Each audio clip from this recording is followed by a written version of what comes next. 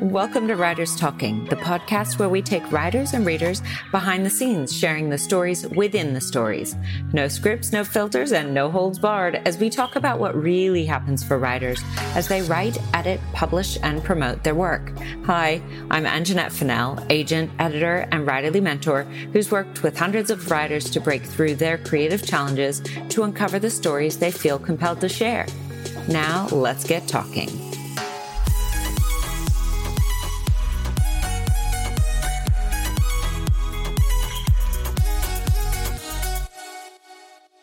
Lisa Heidke's passion is for writing fiction, typically stories about women in their 30s and 40s, navigating friendships, careers, romance, and ultimately triumphing over adversity. With several previously published under her name Lisa Heidke, Lisa's seventh novel, Lily's Little Flower Shop, was published as Lisa Darcy by Bloodhound Books in the UK in May 2021. It has since been published in France as well as Italy. An updated edition of Claudia's Big Break, which was initially published in 2011, has been revised and retitled My Big Greek Holiday and was also published by Bloodhound Books in July 2021. Her ninth novel, Should You Keep a Secret, is an updated reworking of Stella Makes Good, which was initially published in 2012 and was published by Bloodhound Books in March of 2022. A creative writing teacher, Lisa also presents workshops, has been on panels at RWA conferences, GenreCon, Sydney Writers Festival, and many regional writers festivals, including the inaugural Barrie Writers Festival in 2022. Oh, I am so excited to chat today with Lisa Heidke, also known in her writing as Lisa Darcy, depending on when you're getting her books or where you've started reading her books. And I think that this may actually frame a little bit of what we talk about today. But this is going to be one of those fun new author, we'll call it a deep dive, but we go as deep or as shallow as we end up going. But Lisa, I'm so excited to chat to you today. Thank you, Ange. I'm really, really excited to be here. Yeah. It's great chatting with you. Yeah. Well, you are multi-published and you've published here in Australia. You've also published overseas. Maybe I'm just going to dive into sort of the big thing that I don't know the answer to, although I know you said you shared it with others on panels and things like that before. But the move from Lisa Heidke to Lisa Darcy, what was the reason for you to take on a new pen name? Well, to be honest, it came out of the blue. When I signed with Bloodhound Books UK, so I signed a contract with them, and I had no idea that they'd want to change my name. Oh, wow. So basically, it boiled down to they wanted to rebrand me. Right. Okay. So they wanted a completely new persona. And even though I loved my time and publishing 5 books with Allen and Unwin in Australia, those books didn't really go anywhere else. I think I sold 3 copies in New Zealand, maybe 5. But really, it was very Australasia focused. Yeah. So when Bloodhound took me on, and they took me on to publish a new book called Lily's Little Flower Shop. Yeah. But they also had the mind that they were going to edit earlier books that I'd written and republish them. Right. So it made sense for them to go, well, we're not going to, people will get confused if we republish under Lisa Heidke. So I was the one who came up. I thought for sure that there would be an author called Lisa Darcy, and I couldn't find one. So I was thrilled that I was able to call myself Lisa Darcy and also get a Twitter and a Instagram handle, Lisa Darcy, and also have a Facebook author page, Lisa Darcy. So, oh my goodness. So when I got the email from the publishers saying we want to change your name, do you have any suggestions? I went, oh my goodness, this is going to be so hard. And seriously, Ange, within about half an hour, you knew it. I'd realised that Darcy was free, that I could change all my, handles on social media. And the publishers loved the name. And I went, good. Okay. Well, and it's certainly, so Bloodhound Books is based in the UK. We should say that. And Cambridge. So it makes a lot of sense on multiple levels, as far as I'm concerned, why you choose Darcy. And the genre that you've been writing in, even though Bloodhound Book sounds very mystery heavy, and I haven't done a lot of research into what else, your books are firmly based in what I would call commercial women's fiction. Absolutely. I've always loved your stories. I mean, so I met you first as a fan on Twitter, way back when I liked Twitter. Yes. Way back when everybody was a lot more friendly. So that's really interesting. That's the most unique reason I've heard about changing, but branding is so much more important now. And especially when combined not only with taking on a new manuscript, but looking to revive some of the older manuscripts so they could make them theirs. And there isn't this confusion because we know that things live on the internet for what feels like forever. It's very difficult, even if we're looking at a question some people might have about going from self-published to traditionally published. One of the reasons that a traditional publisher may be wary is if the self-published book has been out there with a certain kind of branding for a long time, with a certain cover, because it is incredibly difficult to get it pulled off. You can talk to different web people and try to get it done, but it's very difficult. So one of the ways to fix that, relatively easy, is by giving it a new name.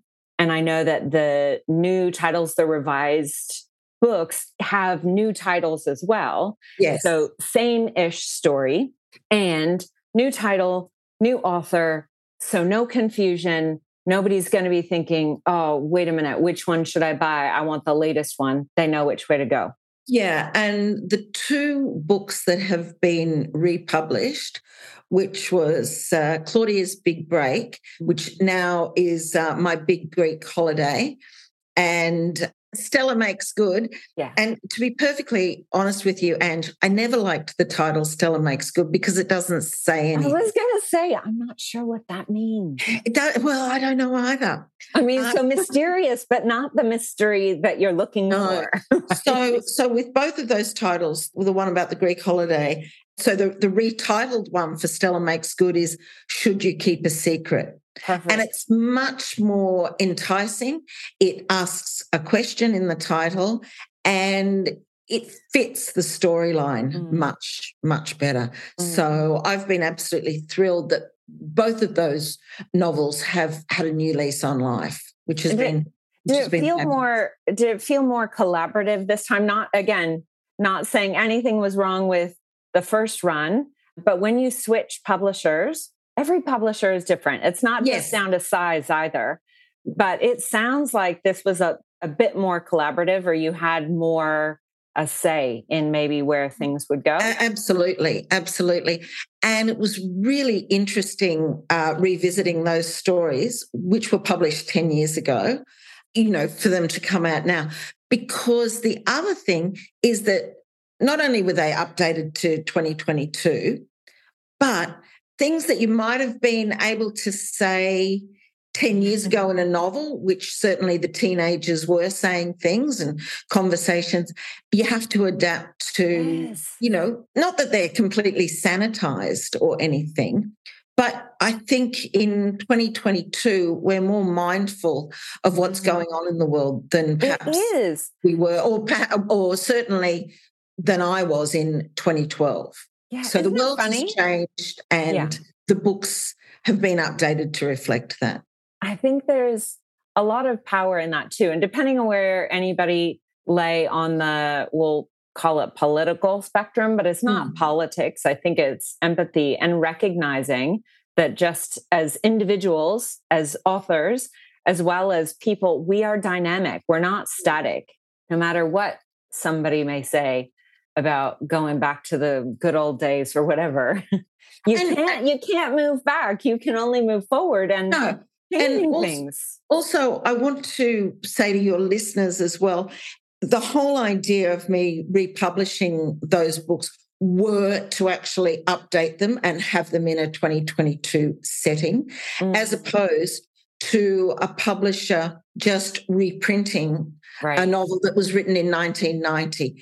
And I think that obviously that's really valid to reprint books that were published in 1990 or 1960 or 1850, because they're a little time capsule of that society. So that is also really important. But I just want to make it clear that that was never the intention with my books. It was the publisher's intention was always to update them, bring them up to date 10 years later. Yes, similar stories, but also I think that as a writer, I've developed over the last 10 years. Yes. So the writing's more nuanced, and while the through line might be similar, certainly the subplots and secondary characters have their storylines are far more involved.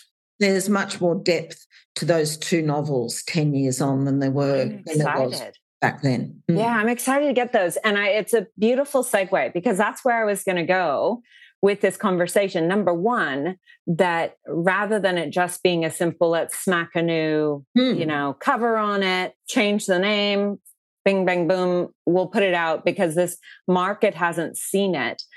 The biggest thing that I found working with writers is that you do develop. You were a different woman when you finished writing the first draft than you were by the time it was published, and a different writer. So when we look not only at our culture as a whole, but at you over time and how you've developed your own writing and what you love. So that's the other thing. You have read, and I've seen lots of your posts, and I love that you post other writers' books and either a mini or a bigger review on what you think. We are affected positively by all of those, but allowing ourselves to dive deeper, as you were saying, especially when I'm thinking about the Stella Makes Good turning into having a new title and getting something that is still intriguing, but lets you see that character develop over time and that mystery. I was going to ask, I know the answer, but hey, it's been a while since we've talked. So it may have changed. In your bio that they would have heard, you are not only a writer, but you also teach other aspiring authors and creatives writing.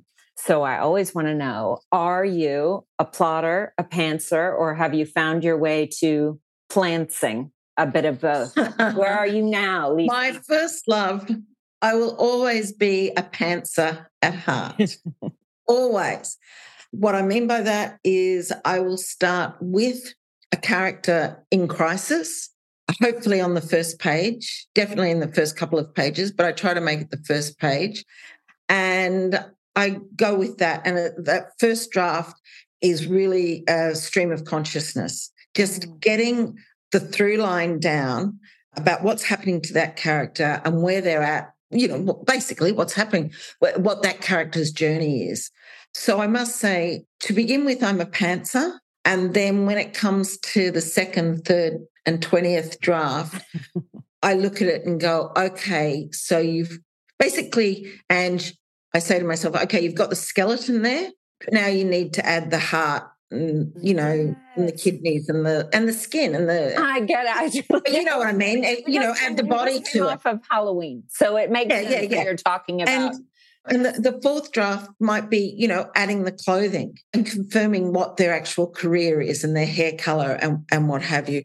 I like in one of my novels, for example, I had the main character started off as an interior designer. So in the first draft, she was an interior designer, but down on her luck, and her marriage had gone to hell, and she had two teenagers, but wasn't paying them much attention. Anyway, the point of that story is that by the time I came to write the second and third draft, I went, the interior designer aspect of her life is not adding anything to her story. It's just sitting there. So what I did was changed her career, and she became a naturopath. And I thought it was far more fitting that she was abusing her own body, not taking care of herself, and really, really at a low point in her life. And yet in her professional life, she was going to work talking about, the whole body and, being kind to yourself and taking these lovely supplements and all this mindfulness talk. So I loved that. She was basically an imposter. Yes. She was still going to work. Yeah, it ratchets up the tension, which absolutely. Which makes me think, as a pantser, are your characters coming to you? So you get them on page 1. They're coming to you, at least they're coming out of you in the middle of their crisis. And you're able to, I still think it's amazing. And I know Natasha Lester does this as well. She'll go, I'll pants for a few thousands of words, 20,000 or 30,000 words before I know if I want to write this. That's kind of amazing, but whatever. But are they living or they're walking around? So you kind of know where they're going, but you just haven't plotted it out on paper. Yeah, absolutely. And so my themes with my books are always triumphing over adversity. Yeah. And while my stories aren't fairy tales, but because they're real life, real characters who you could meet in the street or at the schoolyard or at work and be a colleague, but they have a hopeful ending. Yeah. So I always know that even though the character on page 1 is in the depths of despair, and that despair will only increase as the crises and tensions, ratchet up towards the 2/3 mark, but I know that it will end hopefully. Yeah. Okay. So look, and I think knowing that triumph over adversity is your story message, I always think of that as that's the story message, or that's ultimately that hopefulness is that GPS coordinate at the end. Like, I know they're ending up there. I don't know exactly what it will look like yet, but it allows you, and I've had these discussions before, there's that ability to grow along with your character. So it's give or take. So just as an example, and I can't remember that character's name, but I know exactly the story you're talking about. It started with a kiss. I'm sure that's what it was. It's like, I can't remember the character's name, but I remember the title. That's it. Now, did she tell you? So at what time? Because you talked pantsing feels very much like an intuitive, and you're in conversation that's all very internal. And for listeners, I'm kind of pointing down into my heart rather than up at my head, intellectual, where we're getting to plotting and maybe we're in a 3rd, 4th, 20th edit. It feels intellectual. When she told you, you know what, I'm not actually an interior designer, or was it sort of, there's something off here? So was it an intellectual choice, do you think, or was it It was combo? Definitely, as I think I mentioned, it just didn't fit. And also, and that career of being an interior designer wasn't adding to my story. Yeah. And and your listeners will know that everything within the novel, every conversation, every scene has to propel the story forward. And basically her choosing cushion covers and decorating people's houses, even though I would love to do that, and there just wasn't as much on the line, as much at stake for her if she was that. If I made her a naturopath, it meant that she could definitely make mistakes at work and have outbursts that are completely diametrically opposed to how a naturopath should be presenting herself or himself. And certainly the naturopaths I've met have been serene and just clear-skinned and, they're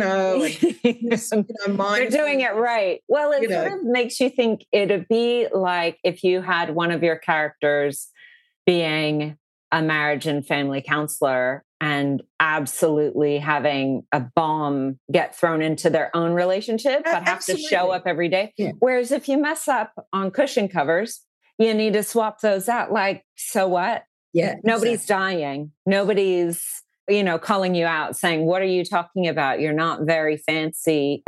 So you're right. Absolutely. There wasn't enough tension. So it was sort of that exploring, but you still pants it the first way through. Yes. Okay. Yes. And like with Natasha, whether that's 20,000 or I get to 40,000, I will do that until I have some sort of ending. So I don't care that it might only be 40,000 words. So when I'm writing a full-length novel, my aim is for about that 85,000 mark. Yeah. But in that first draft, if it's 40,000, it's 40,000. If it's 60, it's 60. I will just then go back.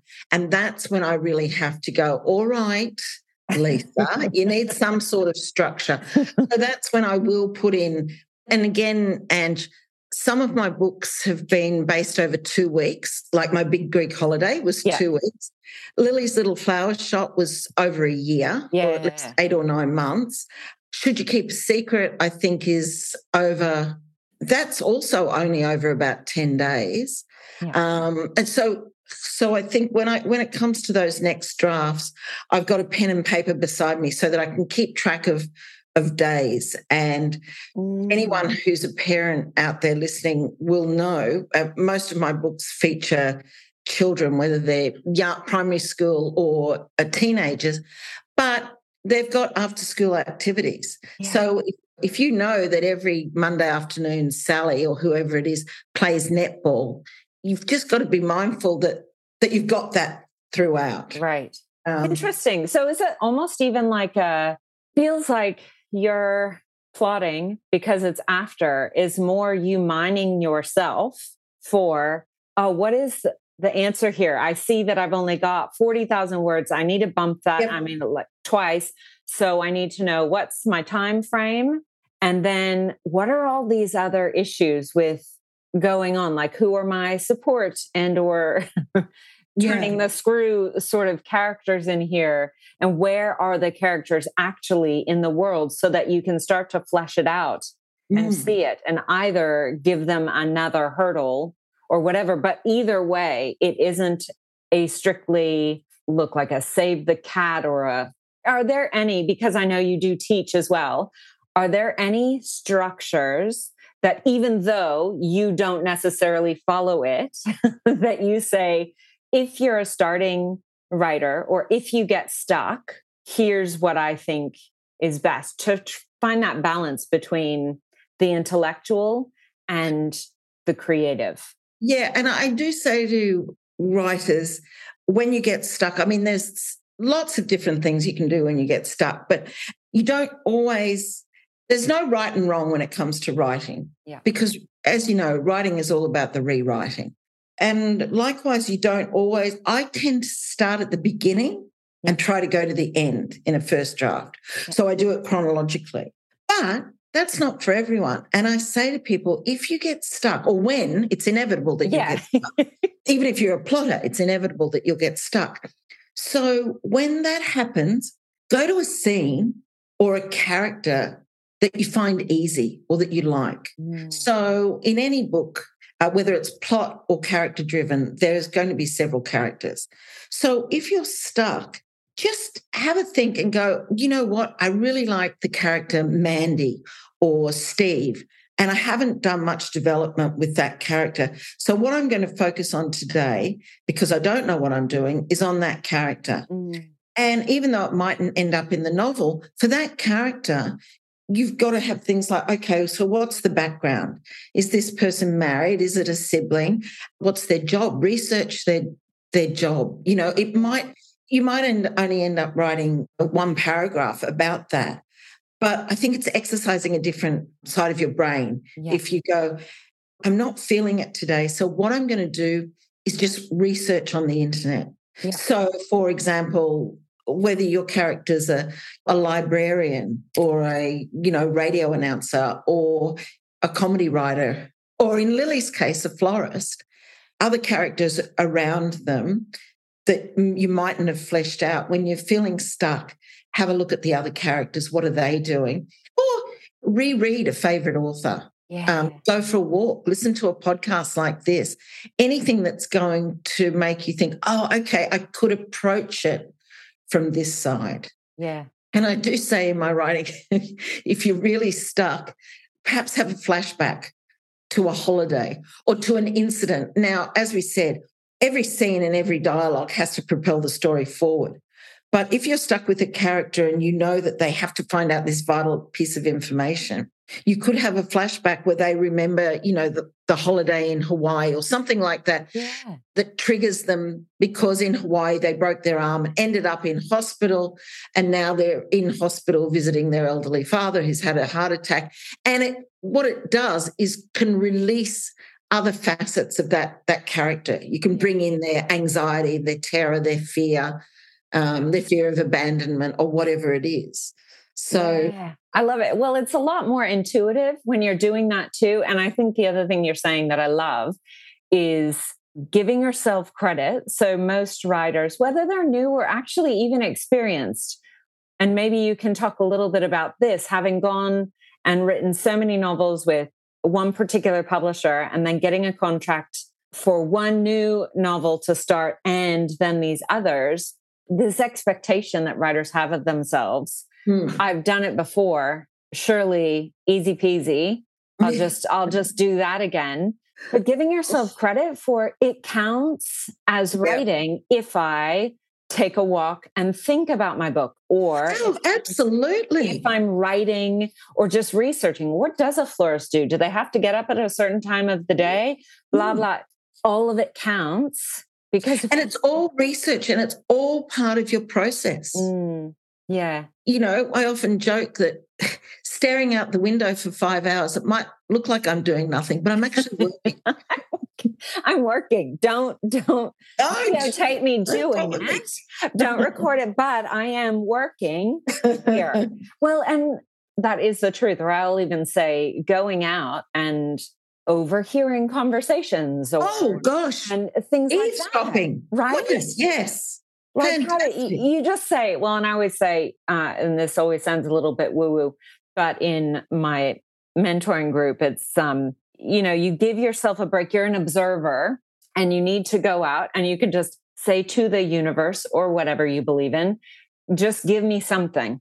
I'm feeling stuck or I'm not feeling really excited. And that's the death of a story. If you're not feeling excited, absolutely. God help you. And the reader won't feel excited about it. That is 100% true, Ange. And if you're writing 85,000 words and you're bored by the time you get to 15,000 words, what hope have you for your readers? Because you mightn't necessarily like your characters, and goodness, I don't like all of my characters, because there's got to be the goodies and the baddies and the in-betweenies, but you've got to be invested in them.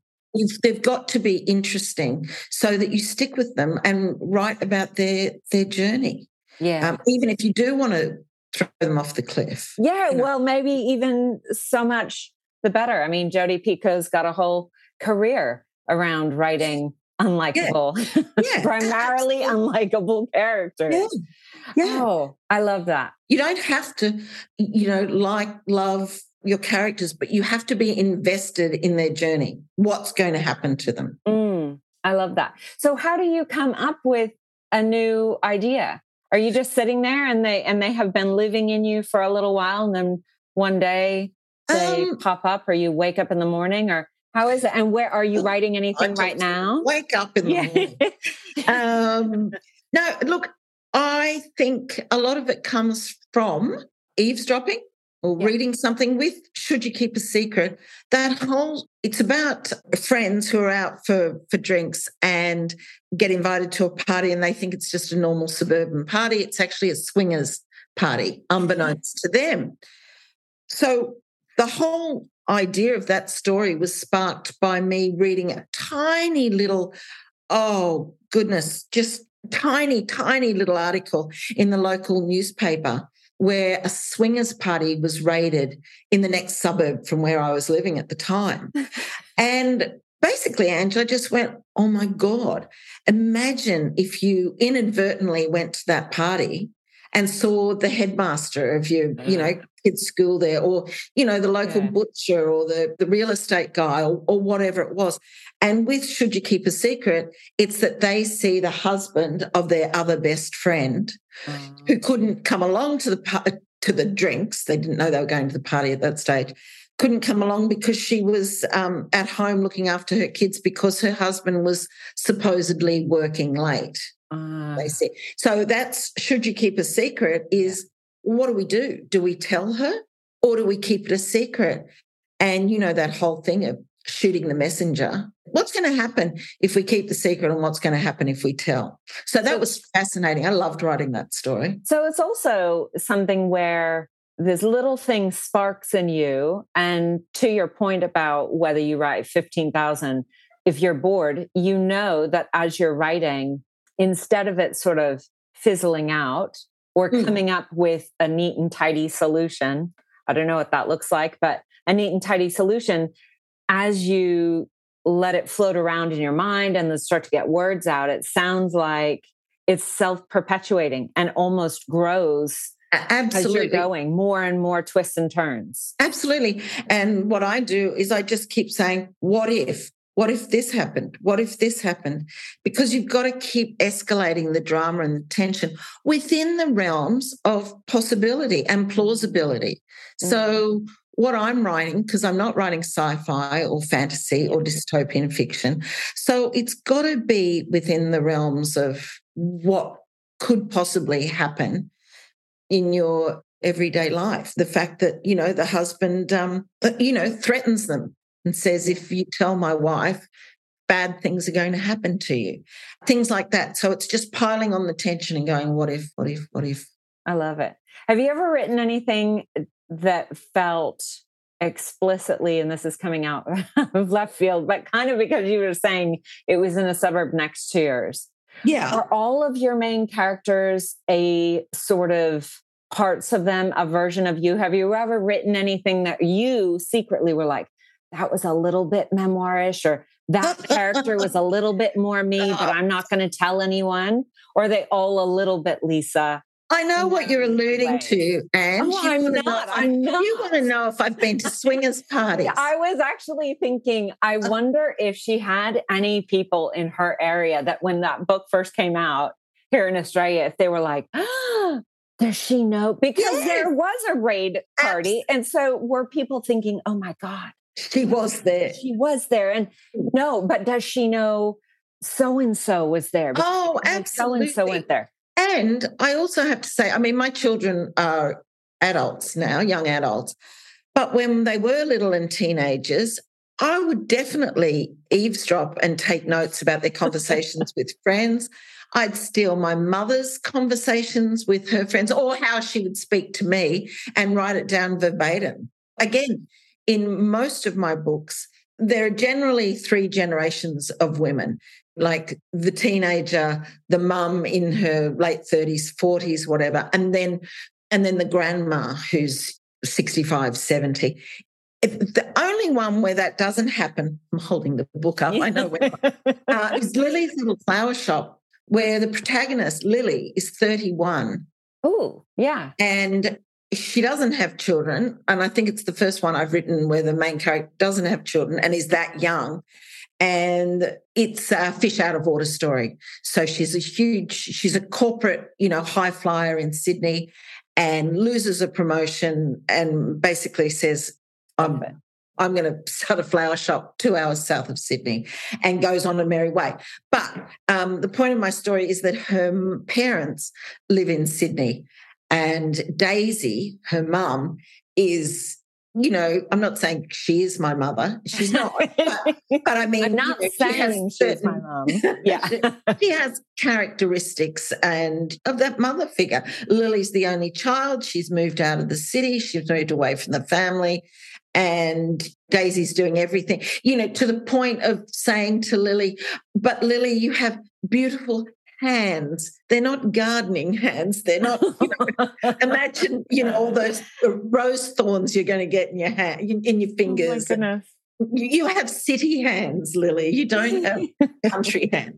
Things like that I lost my track then. But I get it. I write about generational, and I also do include real life conversations that I think that's part of what I call, it's not devils in the details. When it comes to writing, I think the magic is in the details, because even if you were writing fantasy or sci-fi or something else, the reason it's so resonant is there are universal themes. Absolutely. And if you've got these real experiences, whether they were characteristics of your actual mom or someone else's mom or stories you heard your teens talk about their parents. Putting in those real things gives it that truth that allows us to move forward, believing everything else you've written, even though that is quote unquote fiction. I do have a final question because I could talk to you forever. So this we'll do another, but you've got with Lily's, she is 31. You do have another story that have younger protagonists that I think is fascinating. And so just for you personally, how does that feel? Do you like writing more within the 30s, 40s? I mean, you've talked about multiple generations. So I think that's a beautiful pattern. I love writing young adult. And so in my earlier books, there are quite a few. When I say young adults, when the kids get to be teenagers, that's 16, 17, in, I think, Should You Keep a Secret, one of the sons of one of her friends is learning to drive. So all that was happening around when my own children were learning to drive. I always thought I wanted to write a young adult title because I do really enjoy writing about teenagers. And there's so much, there's angst in anyone's life, whether you're 15, 50 or 75. No one's life is perfect. But I do enjoy writing about teenagers. But I also enjoy writing about the older characters as well, because when you're writing about a 65-year-old or a 70-year-old, they can just they don't. I'm not going to swear on your. Swear away. It's a swear-friendly zone. Who gives a fuck? I'm going to wear my turbans. I'm going to wear my caftans. I'm going to do whatever I want because I've earned this. Yeah. I've earned the right at 70 years of age to be flamboyant or eccentric or what have you. But I will say also that just if there are writers out there, just to be mindful that when you are writing dialogue for a 4-year-old, a 14-year-old, a 40-year-old, or an 80-year-old, that dialogue has to be authentic. And I hate the word authentic, but authentic for the time that you're writing. So if you want to write about teenagers and you don't personally have teenagers, you need to sit on the train at 7:30, 8 o'clock in the morning, and then from 3:30 to 6 o'clock at night, take those long train journeys and just listen to them because, yes, you will hear. Well, it won't work just listening to your own kids if my kids are anything to go by because they won't talk to me the way that they will talk to each other. And it's a whole different world now than it used to be. I think that's fascinating and so true that the thing that is most important when we're talking about that authenticity, whether we want it or like the word or not, it's really important because that is a detail. And talking about updating your books, that's one thing that kids would have said this, that, and the other. And we're not even talking about specifically about slang, but that's absolutely true. And it's everything changed. And, whatever they have now, the PlayStation 5 or something. Oh God. all of those computer games but yes, and it is in the slang and how they speak and, too easy. No stress, 100%, Yes. Well, and it's changed. Too easy. In 10 years. So even if you're looking to write within a certain age range, whether you are writing YA or new adult now, which, early 20s, which could be totally fascinating, definitely in the US. I'm not sure about the UK, but definitely much bigger genre in the US. Even if you're looking at crossover, because even if you're writing an adult novel, you can have characters, including main characters or protagonists, that's at a lower age. Absolutely. And that's what I love. That's the pleasure of staring at a blank page or a blank computer screen going, oh my God, I'm the master of this domain. So I can, I've got 85,000 words to play with and to create these characters. Yes, I actually do want to have a 17-year-old boy in this. Or yes, I do actually want to have a couple who are 25 or whatever. whatever it is that suits your story and the story and the world that you're creating is exactly right. You can, that's the beauty. You can write whatever you want to write. Yeah. And especially because your ultimate goal is that triumph over adversity, right? You know that, and that's at that core value until or such time as Lisa's tired of writing about that. And she's going to run out something else. I don't know. It may never happen, but that's why we like certain writers as well. All of our favorite authors tend to have a particular message or a value that they're sharing over time in totally different ways sometimes. But it's also what happens in music. There's a message that they want to get across. Yeah, absolutely. Like hearing it over and over, but just dressed differently. Yes. Jobs and different challenges. But that ultimate place where they land is the same, right? I love that. And just one final question. I'm curious because when we first met and knew each other, your kids were a bit younger. And so talking about after school activities and all of that. And now they're all out of the house. Is that? Yes. Okay. How has your writerly practice changed? Like, I feel like you have far less disciplined. Less disciplined. Far less disciplined. Okay. I used to be so disciplined when the kids were at daycare, then it's primary school. I would know that I just had that certain amount of time, whether that was 2 days a week, juggling with other writing jobs or what have you. So I would make the most of it. Now, Ange, I seem to have all the time in the world, so I stare out the window from my office. I read a lot and go, oh my God, I could never write this. This is so good. Or yeah, I would love to say that I'm more disciplined. So you know what? I know it's not the end of the year yet, but my New Year's resolution will be don't procrastinate. Stop procrastinating. Get on with it.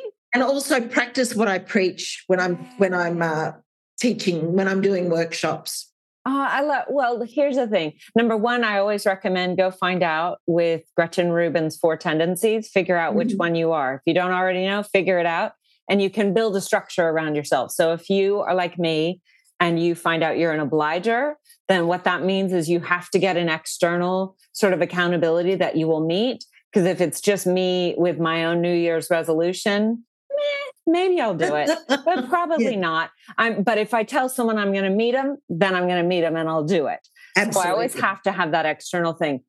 But I also love hearing from you that recognition, which lets you go a far way, but the joy and the beauty. So on the one hand, getting to appreciate that you've got all this time and you can do the reading, but recognizing where you got the best out of yourself. And that means a little bit of structure, right? Saying this is when I'm doing it. And I have run into many, many, many writers who struggle with this and say, but I've got all these hours and then there's laundry or, there's some fuzz over here or, I just need to get a coffee real quick. And the dog needs to go out for a walk. Oh, absolutely. I find the best thing is having a deadline. So when you actually do have that contract and you're editing or working on that second draft and you know that the publisher has said, well, we want that in 4 weeks. I find that it's intimidating and it's nerve-wracking, but goodness, it's makes you work, makes you write. I was going to say, I'm going to have a quick word with your publisher and say, hey, just tell Lisa she's got 4 weeks to write. She'll come up with a new manuscript for you in no time at all.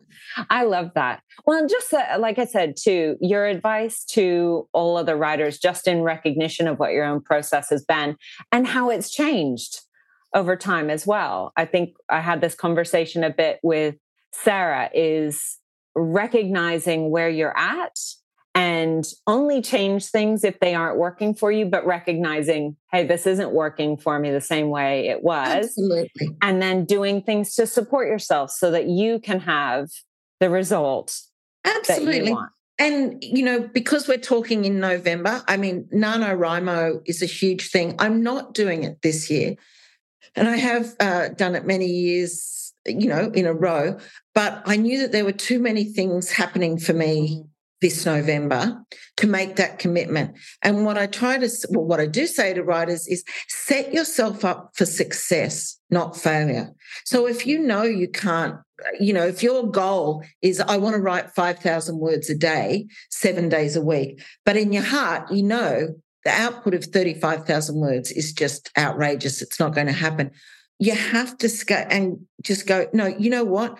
A more realistic goal would be 2,000 or 1,500 or whatever it is that you can work within your sphere of life, because most of us need to eat and do the grocery shopping. You talked about Danielle Steele, where she says, I just write 23 hours a day. Yeah, exactly. You have 1 million children. Okay, it's not 1 million, but there's no way. No way. Yeah.